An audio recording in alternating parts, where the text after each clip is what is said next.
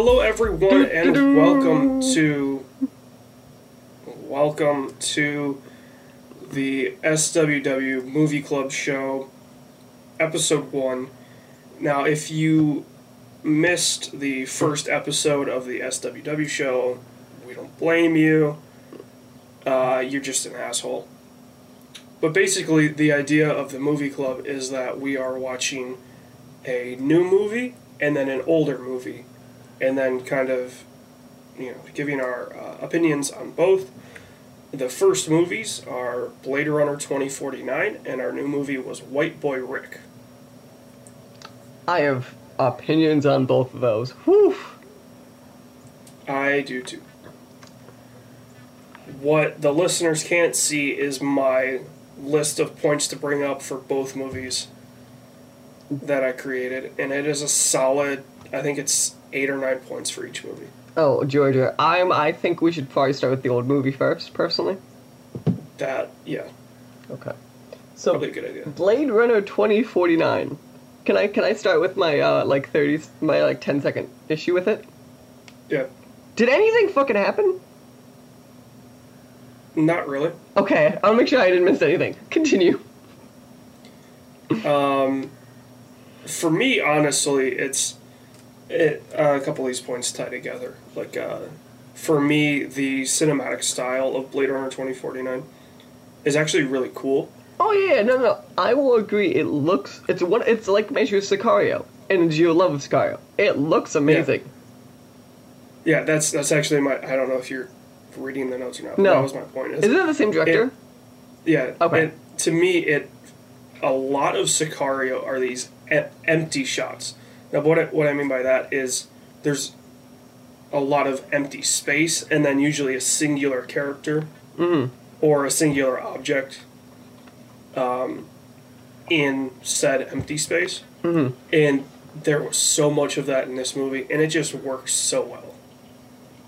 It gave off this feeling of nothing's right in this world. Like, everybody's struggling. It doesn't matter what level you're at. It's just such a grimy, dirty city that, and there's really not a lot. Like, it may seem like the city's hustling and bustling, but then when you really look at it, there's really not that much. And that's valid, but my issue is from a storytelling point of view, that to me it's cool for the moments, but isn't intriguing in a 2.5-hour movie. Yeah, I definitely think the style is, for Sicario, which was an hour and 40 minutes, it worked really well. Because the story needed those quiet, wandering bits, because it fit. Mm-hmm. In this, it's too long to have that, but in the same breath, it also needed some of those, but not as many as it had. Right. Also, my favorite point that I have on here is that Atari, the company that is selling Atari coin to crowdfund its next project, is the company that made it out of the 80s video game debacle. Right. Oh, did they talk about the Atari in that? Well, there's the huge billboard, right? Oh, yeah. Atari is like this mega corporation. Which makes sense, because when the first movie was made, Atari was very big. But now they're on like their 8th owner or something like that since the first movie. Mm-hmm. But, yeah, my third point was Harrison Ford, just keep getting that money. He was fine. So I know we give him shit, but, he is not my problem with this at all. I feel like, don't get me wrong, when he talked, there were stories that just made no sense. Oh, yeah. No, it's just, he's in all these reboots, right? So he was in the Star Wars movie, he was in this. He's gonna be in Indy, I know. It's just, they're rebooting his childhood, we call it. Yeah, he's just getting that money, He's got to afford these planes that he keeps crashing, so. That's true. He's got to keep making these movies. Here. God, Harrison. But the issue was I think it was one of the stories he was talking about when he was at the bar. He told the story. I had to stop, rewind the story, and I still don't know if I know what he said. Yeah, I'm pretty sure they didn't give Harrison a script. He just went for it.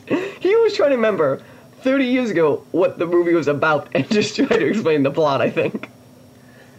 I want to say, I don't know if this is actually the case, but the AD, or even Dennis himself, walked up to Harrison during some of those scenes and said, Harrison, all I need you to do is explain to Ryan Gosling your character in the first movie. And he went, I was in the first movie? And he goes, I got this. And then he started explaining the plot of Star Wars. He went, no, no, no. He clearly didn't get it. They're holding cue cards up, and he's like, I don't need those. Yeah. To me, I've got back-to-back points here that relate to each other. To me, in this film, Jared Leto is really good at that creepy, almost Hannibal Lecter type, psychological bad guy. But is he? He was good in this compared to what was before it. But my point is, was there a point to him? Point to his character? No. Okay. Not really. Because his character... But he played it pretty well. Okay, let me phrase you. The archetype he plays really well. The character did nothing. Right. But what the idea to me is he's really good at playing that psychological... Which is why I'm okay guy. with him as the Joker as much shit as he gets, because he is good at that. Right. And my point was, the visual for me, he doesn't fit the Joker. But the actor, he does. Yeah, as an actor, he definitely could fit into a type of Joker. Right. The problem is his type of Joker is the Heath Ledger Joker. Mm-hmm. The psychological... He's not really, he's not gonna do a lot to you physically, maybe, but psychologically, he's gonna destroy you. Which is funny, I'd picture... So that's the example we have of the off-the-rails Joker, where to me, I think Jared Leto should be the killing joke Joker, for being honest. Yeah, the one that's just going to the end. He'll do anything. Yeah. I think he'd be really good at that. The problem is the Killing Joke animated show movie. Mm-hmm. Apparently was terrible. So I doubt that's going to be a focus point. Which also, could you imagine trying to do that in live action? That would be so R-rated, it's not even funny. Okay. Let's take a sidetrack here and let's fantasy cast the Killing Joke. Oh, is this live action? Live action. So Jared Leto as our Joker. John Hamm as our Batman. I was gonna say, what's his name? Armie Hammer. Ooh. So kind of looks like Henry Cavill a little bit, but so a bigger guy, getting into that older feel. Mm-hmm. Batfleck would be good, but Ben Affleck is a terrible Batman. Again, my John Hamm point, I think, is he's solid, I feel like. Yeah, he'd be pretty good for that. Who is Batgirl, though? How? Batgirl has to be in her, 20s at this point? That's what I was thinking. Like early 20s, don't get me wrong. She was an Oracle, then. But... To me... Chloe Grace Moretz. Let me see her. Is that her name? She was in Kick-Ass. Oh! Actually, no, that should be a good example of exactly the right... She's 21. Yeah, I was gonna say, she's my age. And our ages, I should say. Her, or I just saw a photo of her. The girl that plays Negasonic Teenage Warhead from Deadpool. I don't know about her. Hold hold on one sec. I just saw a photo of her. I forget her name is the problem. Mm-hmm. Let's go to... This is making for a great show. Oh, you know, this was not planned ahead. That's the issue. Brianna Hildebrand, that's her name. Interesting. She's young enough that I think she could pull it off. But, so we've got them. And you need Gordon. That's really all you need at that point. I mean, I feel like the problem is Gary Oldman to me Is the perfect Gordon. And actually, if we were making this movie fairly soon, he's still in that right age range, right? He hasn't aged out. It's weird to say aged out of Gordon, but... But you totally could. He's only 60, so yeah, he's fine. Yeah. A little, silver hair dye, gray hair dye. Mm-hmm. We're good to go. Anyway. Back to the point. Back to Blade Runner. To me, watching the movie, I felt like Dave Bautista is a true legitimate actor, whereas Dwayne Johnson is solely a charismatic actor. Like, if you tried to put The Rock in a serious role, he would struggle. Or Batista was good in that. That was a good way to start the movie also. Yeah. Dave clearly showed that he wants to become a good actor. I don't think Dwayne Johnson wants to become a good actor. I think he just wants to have fun. Fair. Which you would too if you're that successful. You'd be like, fuck it, I'm not doing what I don't want to do. Yeah, that's a good point.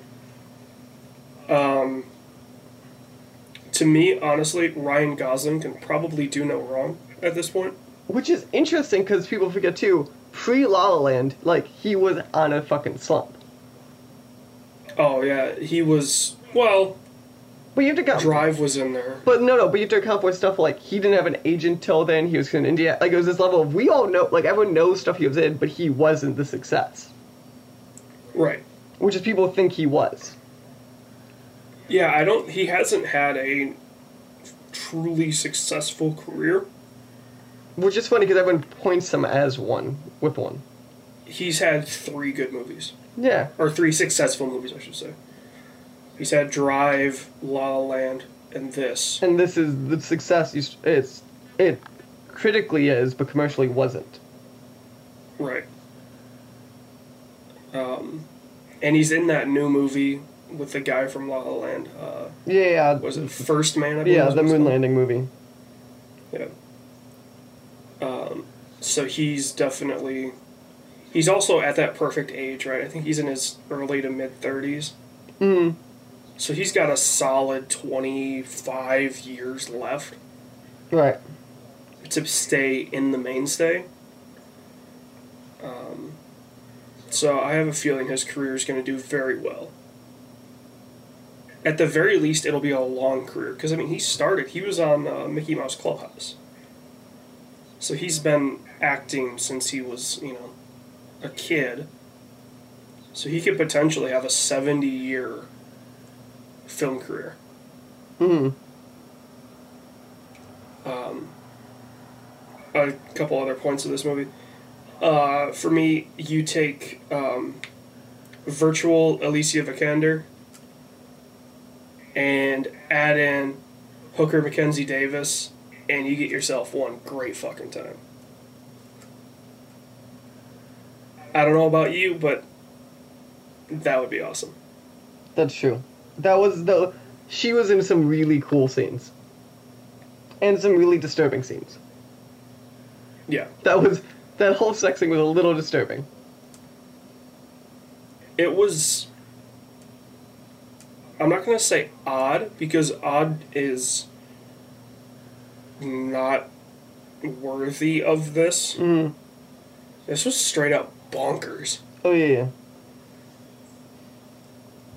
Like, if this is what it's going to be in the future, like, you're VI girlfriend can morph, can project themselves onto a human body. Mm-hmm. It's like, what in the hell is going on? Yeah. Although, to be fair, Mackenzie Davis is perfect on her own. She doesn't need the body of Alicia Vikander. Mm-hmm. And for me, a couple other points. Blade Runner 2049, to me, looked exactly like Cyberpunk 2077 by CD Projekt Red. Okay. But add in flying cars. Right? It's going to be this... It's a modern city. Basically everything's just built up. And it's not pretty. Right? It's very much it's what gets done. It's very Japanese anime, actually. Yeah, super tall buildings. Not really clean. Right. It's not the pristine white white buildings that you see in It's darker neons. Yeah, 70s futurista. Yeah. It's very much it's always dark. It's probably always raining because there's so much shit in the air. Mm-hmm. And it's probably super dangerous to go outside, but you have to. Oh, yeah. And my last point for me about Blade Runner is Denis Villeneuve is possibly my new favorite director. I like how this is the movie that makes you say that. Well, I mean, really, his only movies before this were Sicario and a couple others. Mm-hmm. And I'm cautiously optimistic for Dune. Oh, that is him. Yeah. I'm cautious on it. Which, okay, he gets the Blade Runner sequel, reboot, whatever you want to call it. That's pretty big. But then he gets tacked on to direct probably the biggest project ever in Hollywood. Mm-hmm. The Dune remake. Or the original Dune was this crazy story of super way over budget and super elaborate and all that. And he gets to remake it. Mm-hmm. And his love for empty scenes, empty shots, work very well. That's true. Maybe it didn't work so well in the Blade Runner universe because you kind of need stuff going on. Because you're in a city, generally. Or, the times that they would leave the city. Obviously, there's not a lot going on. But then, when he's in the city, you need full shots. You need a bunch of people, which they had. And you just need it to feel lived in. Mm-hmm. So, yeah, like I said, I'm cautiously optimistic for Dune. Valid. Any major points you've got that you want to hit on that we haven't I already? feel like we hit on a lot of my issue. My issue with this movie is, and this is my ground to the points issue is, I'm not sure anything of consequence really happened in this movie. Like stuff happened, events happened, but at the end of the day, it feels very did any of this matter? It did, but you don't get the sense of it did. Yeah, that's how I felt leaving the theater when I saw it. It was very much... I just spent 2.5 hours, almost 3 hours, watching this movie. I couldn't tell you what happened in the movie immediately after leaving the theater, Mm-hmm. because I'm pretty sure nothing really happened. Right, and I understand there's a point for those type of movies, but at the same time, when it feels like it's supposed to be a cataclysmic event, and you walk out feeling like nothing happened, that's not a good sign. The thing that always stuck in my head about Blade Runner 2049 was the fight between Ryan Gosling and Dave Bautista. Was the best part of the movie, and it was the opening 5 minutes. And it was choreographed amazingly well. Again, I will defend that scene. That is a great scene. The movie should have been those types of, not even need a fight, but that style. Yeah. That was the emotional resonance. especially when you've got, Denis Villeneuve on to direct. Right, you watch Sicario, and that is an hour and 40-ish minutes. It doesn't feel like it because the emotional strain that you get from the beginning, which is the raid on the house in Phoenix, to the end of the movie, you're like, shit, what's gonna happen? You're at times like you get involved into the movie, and you're like, come on, Emily Blunt's character, I forget her name, you got this, get through it, you can do it.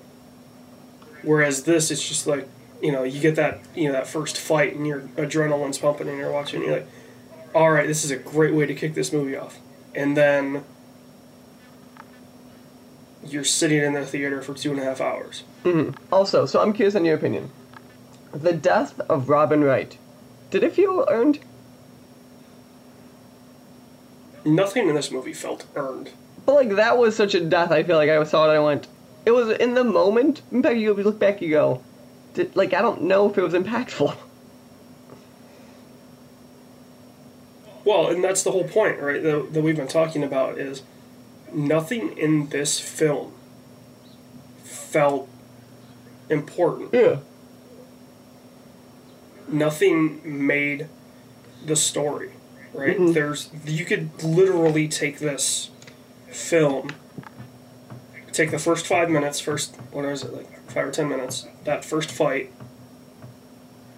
pull that out, set it aside because it's really good, and then cut that 2.5 hours and out. be a better movie.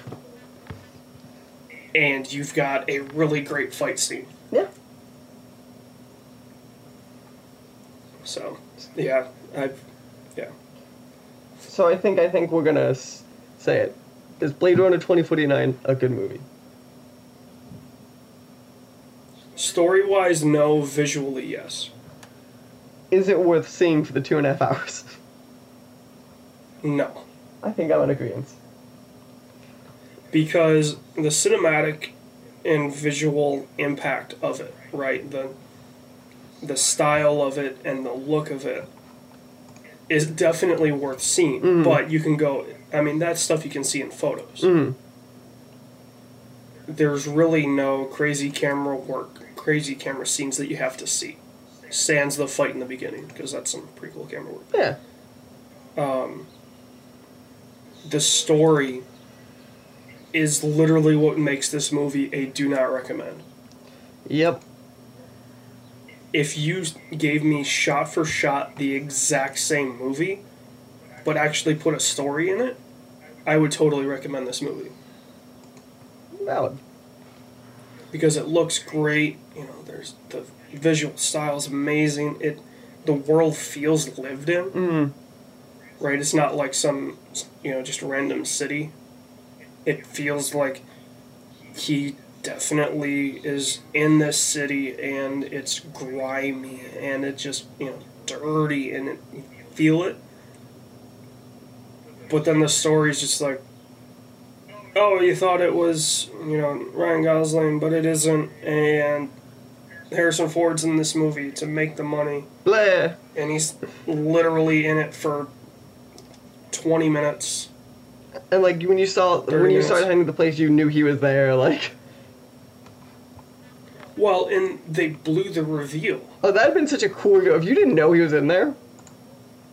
Yeah, if you didn't know that Harrison Ford was in Blade Runner 2049, it wouldn't make it a better movie. But it'd be a cool moment. But it would make that sequence and that act feel worthwhile. So I think we're going to take a quick break. Oh, good. I was thinking the same thing. So you can listen to an ad, potentially. And then we will head on and talk about our views of the new movie, White Boy Rick.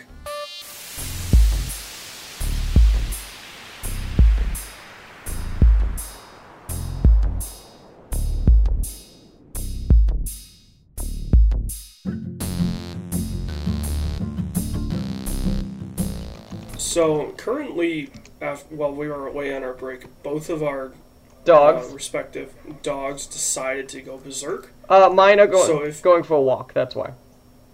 Okay. Mine makes sense. There might be an Amazon delivery at my house, and that's why my dogs are going berserk. So if you hear barking dogs in the background, it's okay. Okay. We're not being swatted, as far as we know. As far as we know. And if we were, I'm screwed because I'm in the room in the bottom of the back corner of the house with the door closed. Mm-hmm. So... You'd be dead. And I can't really see the door. I mean, I can if I lean back. But I've got a filing cabinet that blocks the view of the door. So. Fair enough.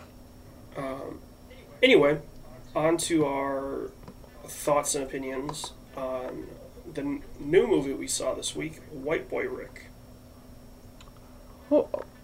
Yeah? Do you want to quick give like a plot summary of what it is for those that haven't seen? Obviously, spoiler alert. For the movie, we're going to probably talk about some plot points in it. But for those that didn't see it or maybe can't see it, it's not, I don't think it's a super wide release. It's decently wide. At least by me, it's still decently wide because some of the theaters that have it don't get the usual super exclusive stuff. Right. So basically what this is, it's a movie about, it's based on a true story, a 15 to 18-year-old kid in Detroit named Rick, I forget his last name, that basically takes over the illegal crime scene in Detroit for 3 years, I believe it is. And taking it... And his rise. Taking it over is such a weird... Like, when going into this, I thought it was such a big of scale that he took it over. Yeah, I mean, it happened all before, obviously, either of us were alive. And for those that don't know, Mike is in the Chicago suburbs. I live in... This is about your people. Grand Rapids suburbs. This is about your people, AJ. This is about the other side of my state. It's about your people. So, Mike can probably, or at least his family can relate to it maybe a little bit more, just being in a bigger city than where I am. Because honestly, you could probably take this story and move it to any of the big Midwest cities. Yeah, you probably could. For me, look, I'm just going to dive right into it, right? The accents in this movie are all over the place. They're amazing. Matthew McConaughey's, and the grandparents are the closest to like a Eastern Detroit, just Detroit in general accent. The kid playing Rick, though. Woo! What in the hell was he smoking? Are you implying the day that they casted him? Are you implying that's not what they sound like there? That's what nobody sounds like. I couldn't understand half the shit he said. True. So yeah, let's get that out of the way. Matthew McConaughey and the grandparents are the best at feeling like they're from Detroit. McConaughey isn't horrible in this movie, and that's all, for the record, that's about my opinion of most of the other acting in this movie. Yeah. There's no great actor in this movie. Which is insane, because, like, McConaughey is the reason he's good for obvious reasons. Like, the grandfather is a decently well-known actor. Like, I've recognized him. Yeah, I don't know his name, but I definitely recognized him. And I'm like, okay, he's a pretty good actor. Yeah. And he did a good job at what he was doing. But in the same breath, it was kind of like, okay, like, this movie wasn't that great. Oh, okay. I'm pulling up his IMDb. Oh, he's from Chicago. Bruce Dern. What else is new?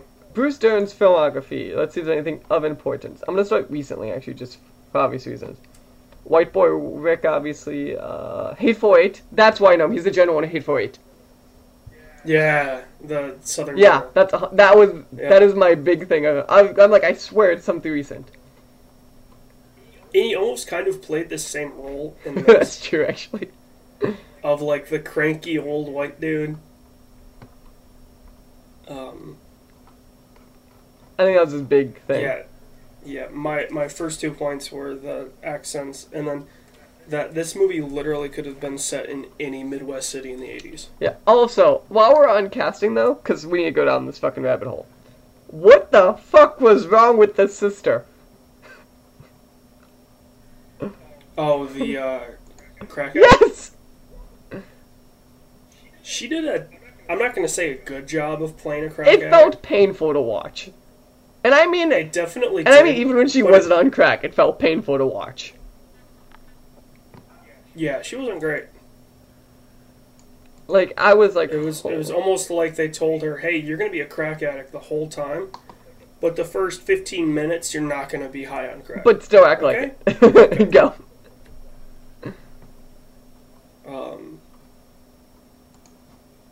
Yeah, a couple other points. A lot of these points for me are nitpicks. Mm-hmm. Because the movie's really not that great, so there's no, like, you have to see, like, we'll get to it later. But there's nothing in this movie that makes me, like, need to recommend it to someone. There's a scene in the beginning where they buy an AK at a gun show in Ohio. Again, great opening scene. Gonna break it. Yeah, it was actually a really good opening scene. For those that see it and wonder how can they buy an AK because it's an automatic firearm. It's Ohio also, wasn't it? Yeah, it was in Ohio, but before '87, I believe it was, you could legally purchase automatic firearms. Mm-hmm. So that's not entirely out of the ordinary. Also, Rick's dad, Rick Sr., has a federal firearms license, so he can buy and sell. I believe they're grade 3. Mm-hmm. Is what automatic weapons are classified as. He could legally do that no matter what. But it just so happened, this was before the automatic weapons ban, so you could theoretically go to a gun show, buy a fully automatic Uzi, buy a fully automatic AK. You could buy an MG42, Mm-hmm. right? Hitler's buzzsaw from World War II. There go my dogs. And, sure, AKs flooded the market after the end of the Vietnam War, but they call out the fact that they're Egyptian AKs, because, honestly, the AK-47 was made in so many places around the world that there's really no true Russian AK. Yeah. Like, a lot of Russian AKs were made in Ukraine or one of the stands. What's going on, boys? Or Eastern Europe, or some of the other Soviet controlled countries at the time. So Egyptian AKs definitely did exist. They weren't as reliable as Russian AKs, but even that, they would have gone for 200-ish a piece. Mm-hmm. And, they're like, oh, well, you're trying to sell us Russians and they're Egyptians, so we want them for 150 for 2. And there's no way in hell that would have gone down that way. I was gonna say. So that's super unrealistic. Also, Matthew McConaughey's character's Rick's dad, Rick Sr. Rick Sr. apparently makes silencers. Which, I had many questions about that. Silencers are not that effective. Right, like, and those people would know it, the ones who bought it. Right. Well, I think people see, silenced firearms in movies and, like, oh, it's so quiet, it basically just sounds like a poof of air, and you can hear the shell hitting the ground. Suppressors, or what they're truly called, they bring the noise levels down to a hearing safe level. Right. And so a gunshot through a suppressor is still going to be 105-ish decibels, which is loud as hell. So even though you've got a suppressor on, people are still going to hear that shit. There's no magic suppressor that basically kills all the sound from a gun. If there was, it would be 3 feet long, and it would, the bullet would have no speed coming out of it. So, there's that. So are we on the nitpicky of scenes points now?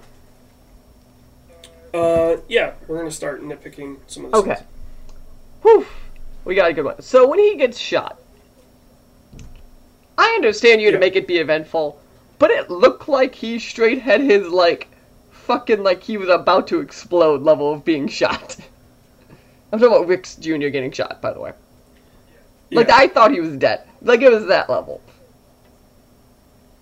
I mean, you would probably react that way when You somebody, would, but the amount of blood... a friend of yours, yeah. That's what I mean. Okay. Not the acting per se, I'm referring to the physical effects they put on him. A person would be dead. Yeah, I mean, he got shot in the gut, which is a very high survival rate. But that's not the way they portrayed it. No, the way they portrayed it was that dude was dead on the ground. And who showed up? Who called them? How did they get, did all of this? I definitely feel like there was supposed to be a scene there to explain all that, and they cut it for theatrical release. The dad just left. So unless he turned the fuck around to grab something. Yeah, and they never explain it at the hospital. Thank God I went back. Something. Give me something. But what's interesting is they so they don't explain who found Rick, but when Rick Sr. gets to the hospital, it's almost as if the feds are there, the police are there. Yeah. It's almost like they found him. But also, who told Rick Sr. that? This gets... It has too many questions. Yeah, so I definitely feel like there's a scene that they shot that they cut. Which is, God, just so frustrating. And they definitely shouldn't have cut that scene. Because we needed that scene. Yeah, there were a lot of scenes that I felt like were probably shot and then cut. For instance, they don't really show how Rick became as popular as he did. Yeah, I felt that was, I showed up once. You should hang with us. Poof. Yeah, he rides his bike with 2 AKs To a dangerous to gang leader. The auto parts shop. Yeah, to an auto parts shop to meet a gang leader. And I guess there's some subliminal things of Rick Sr. had been selling them guns on the side, so they knew maybe of him. He mentioned as he knew his dad. That's true. But Yeah. But still, to me, they sell... Okay, Rick Jr. sells these guys 2 AKs and 2 suppressors. And then it's like he's... it's like he's one of the guys. Mm-hmm. There's just so many questions that I have. That... I mean, the movie was 2 hours. So you could have added a scene or two more. Or a little under 2 I think it hours. was a little under, because I think I left 10, movie started 8:15, so yeah. Yeah, so, I mean, there definitely was time to put in 2 minutes of kind of explanation, excuse me, and kind of, filling out the story of, the gangs bought a couple more guns from Rick Jr., and they had they build up a rapport there, and then he starts doing work with, the gangs. And, they show a raid on one of the gang locations. And then it's just like, okay, so everybody went to jail. And it's like, how in the hell did Rick Jr., who was 16 or 17, maybe 18 at the time. Rick Jr.? When? After the arrests. Arrest? Yeah, he was like 17 or 18. So he was... Well, no, because he got tried at 17, yeah. So he probably would have been 16 or 17. How did he build up the infrastructure to do what he did? All of the cocaine and the meth and the... Well, like they say, okay, he gets back into drugs. But then he basically takes over... Which... the city of Detroit drug Like, trade, I understand the leaders are, like, gone and, like, in jail, but, like, really? No one came to stop him? Really? Well, and they only took down the one gang that Rick had been working Right, with. there has to be more gangs. There's no way in that power vacuum there isn't. And there's definitely another gang, because when they go to Vegas... Yeah! the guy that looks like Marlon Wayans... Mm-hmm. No, that's not who it is. Cat Williams? I think that's... He kind of looks like Cat Williams. He's clearly from another gang in Detroit. Mm-hmm. So, what about those guys? How did they not come over and take over the trade? Right, because there was even the shooting in Detroit from it. Yeah, so... Yeah, there's a lot of questions, not a lot of answers. Yeah. What else is on your list? When you're going to create a winter scene, Mm-hmm. do more than just the fake snow on the house and the road out in front. At least do the houses either side of you and the trees in the back. Mm-hmm. Because there are 3 or 4... Dog, what are you chewing? Hey, what are you chewing? Okay. There are 3 or 4 shots where it's in the winter and Rick's house is clearly, there's snow and frost and stuff. But then the trees in the background, there was no leaves on the leafy trees, but there's no snow on the conifers. The houses either side of Rick's house look perfectly fine. So there's that issue. It was just like, maybe it was shot on a budget so they couldn't afford it all. I don't know. For me, they didn't really touch on the cop corruption. Right, which... as much as they should have. Look, they mentioned corrupt cops with the mayor's office and never showed us them? Yeah, they mention it, at the very end. Hold up. This is an example of 15 minutes of the movie we needed.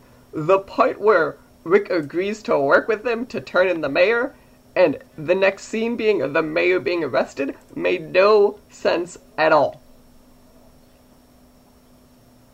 We needed more to... I needed to see something. Rick working with the feds in the first place. First off, I needed to see something in that capacity of, like, show him at least walking to her, getting her to agree to it. Like, give me at least that. They do...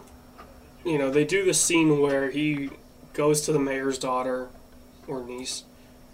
But that's before this. And asks her... No, this is right before the mayor gets arrested. Right, but the point is, though, that felt so like nothing. Like, they set up, hey, you need to talk to the mayor's niece. Ask her, tell her you've got a big shipment coming in. And ask for protection. Okay, she mentions that, if it weren't for her husband, the leader of the gang that Rick gets into, wouldn't be where he was. So to me, I was thinking, okay, so she's going to set up with her contacts in the gang. Mm-hmm. protection for the shipment. Not the mayor's office. Not these corrupt cops. Now, Detroit was extremely corrupt in the 80s. And the 90s. And the 2000s. And the early 2000s. Don't get me wrong. The city's been corrupt for probably close to 100 years. It's getting better. Sure. But, you know, it's just like, there's nothing in there that says, I want cops. Right. You know, he doesn't make mention of, I need protection for the shipment, get me a bunch of cops. It's just then they show them watching TV, and they say they get undercover cops. And I'm just like, wait, what? There were so many parts in that movie where I'm sitting there going, he's doing what now? He did what Do you now? mean when... What just Do you mean the accident that made them decide to start selling drugs? Oh yeah, the car Yeah. accident? I was like, what in the... That's your reasoning. Well, and I was expecting so much more from that, because the way they were building up that car accident, I was like, okay, this car is rolling over, Rick Sr.'s gonna die. No. They get a little stuck. Nope, they spin around, go into a tree backwards. So, go into the ditch. the compliment I would give this movie is a good chunk of scenes is the daughter's rehab stuff. I think is kind of cool. Yeah, that sequence of her getting clean. Like, I think that was a good example of, like, good moments of this movie where I feel like it was powerful. Yeah, but there was nothing that made it feel like it was Detroit. Oh, no, I'm not saying it felt like Detroit. No, they showed the city once. Remember the skyscape? Yeah, the skyscape that they clearly digitally edited out, the Ren Center. But yeah, that was your one example of seeing Detroit. And, I mean, they showed some, defunct buildings and all that. But, like I said, you could have filmed it in Cleveland. You could have set it in Cleveland. You could have set it in Gary, Indiana. Right. There was nothing that made this movie feel like Detroit. Now, I will say they bring up the 650 grams law 2 or 3 times. It's not Detroit. I assume that is a Michigan thing. That was a Michigan state law in which if you were found to be in possession of more than 650 grams, which is quite a lot, of a controlled substance, you went away for life. Okay. You could have 650.1 and you would go away for life. So they touch on that a couple times, but the one guy makes mention of, Rick, if you go down, you do white time, but if we go down, we do black time. Dude, it's life no matter what. You know what I mean? Like, there's no difference in that law. But yeah, I mean, the true white boy Rick is on parole. And I guarantee you, he's probably watching this movie going, what in the fuck are you doing? He's like, I could have done it better. Like, seriously, guys, come on. Yeah, you can probably hear it in our voices and our kind of opinion on the movie. I won't watch this movie again unless somebody wants to go see it. Oh, shut up. Even then, I'm like, it's... God. Even my dogs hate the movie. They're Like, looking at it. it's one of those things, like, this could have been really cool, and, like, even there's just little tweaks to make it a ton better, and, like, biopics are my thing, and then all of a sudden I'm like, oof. There was 2 movies... Yeah, this is a rough... For the record, there were 2 trailers for 2 movies that I saw before this movie that I'm excited for now that I saw because of this movie, and that's the only thing that makes me glad. What trailers? Actually, so we mentioned the Ryan Gosling movie looks kind of cool, and then the Front Frontrunner looks amazing. What was the Front Hugh Jackman. I don't think I saw the trailer for the Front Hugh Jackman, he was one of the person who was the frontrunner in 1988 for the Democratic ticket. Oh, yeah. Like, that looks... And it's Hugh Jackman in, like, an actual role, and I'm like, yep, okay, this looks cool. Yeah, I did see that trailer. That that one looks interesting. Like you said, that First Man looks interesting. I will say, I think we are going to have probably a better movie for the next one. Well, that's true, but they don't get to find out this time. Yeah, that's right. They have to wait until the next episode of the normal SWW show. Oh, we got some good stories already piled for that one. In which probably 3/4 of this show will be Mike and I discussing the PS4 game Spider-Man. Marvel's Spider-Man. Get it right. Presented by Insomniac Games. Exclusively on the Sony PlayStation 4. There you go. And Pro, so it's not exclusive.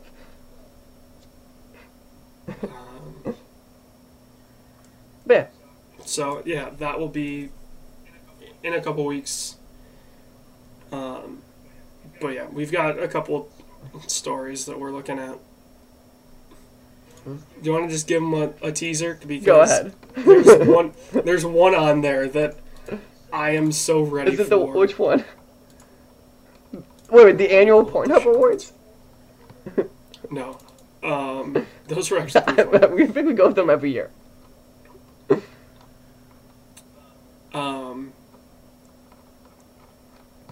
The fact that... Okay, well, the story broke, the news broke, a couple days before we were recording this episode. Venom got rated. Yeah. Which I feel like is pretty late for a movie to get rated because it comes out 2 weeks, which means press screenings are starting next week, probably. Or have already started. Yeah, that's what I mean. Like, that is pretty late considering that. Yeah.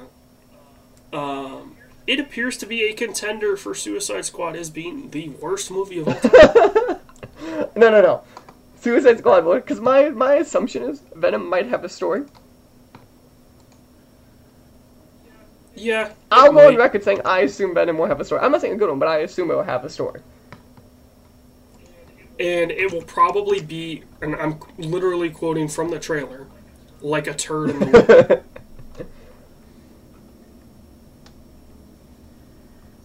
So, yeah, that's a little preview of what you get to hear in the next episode. Woo!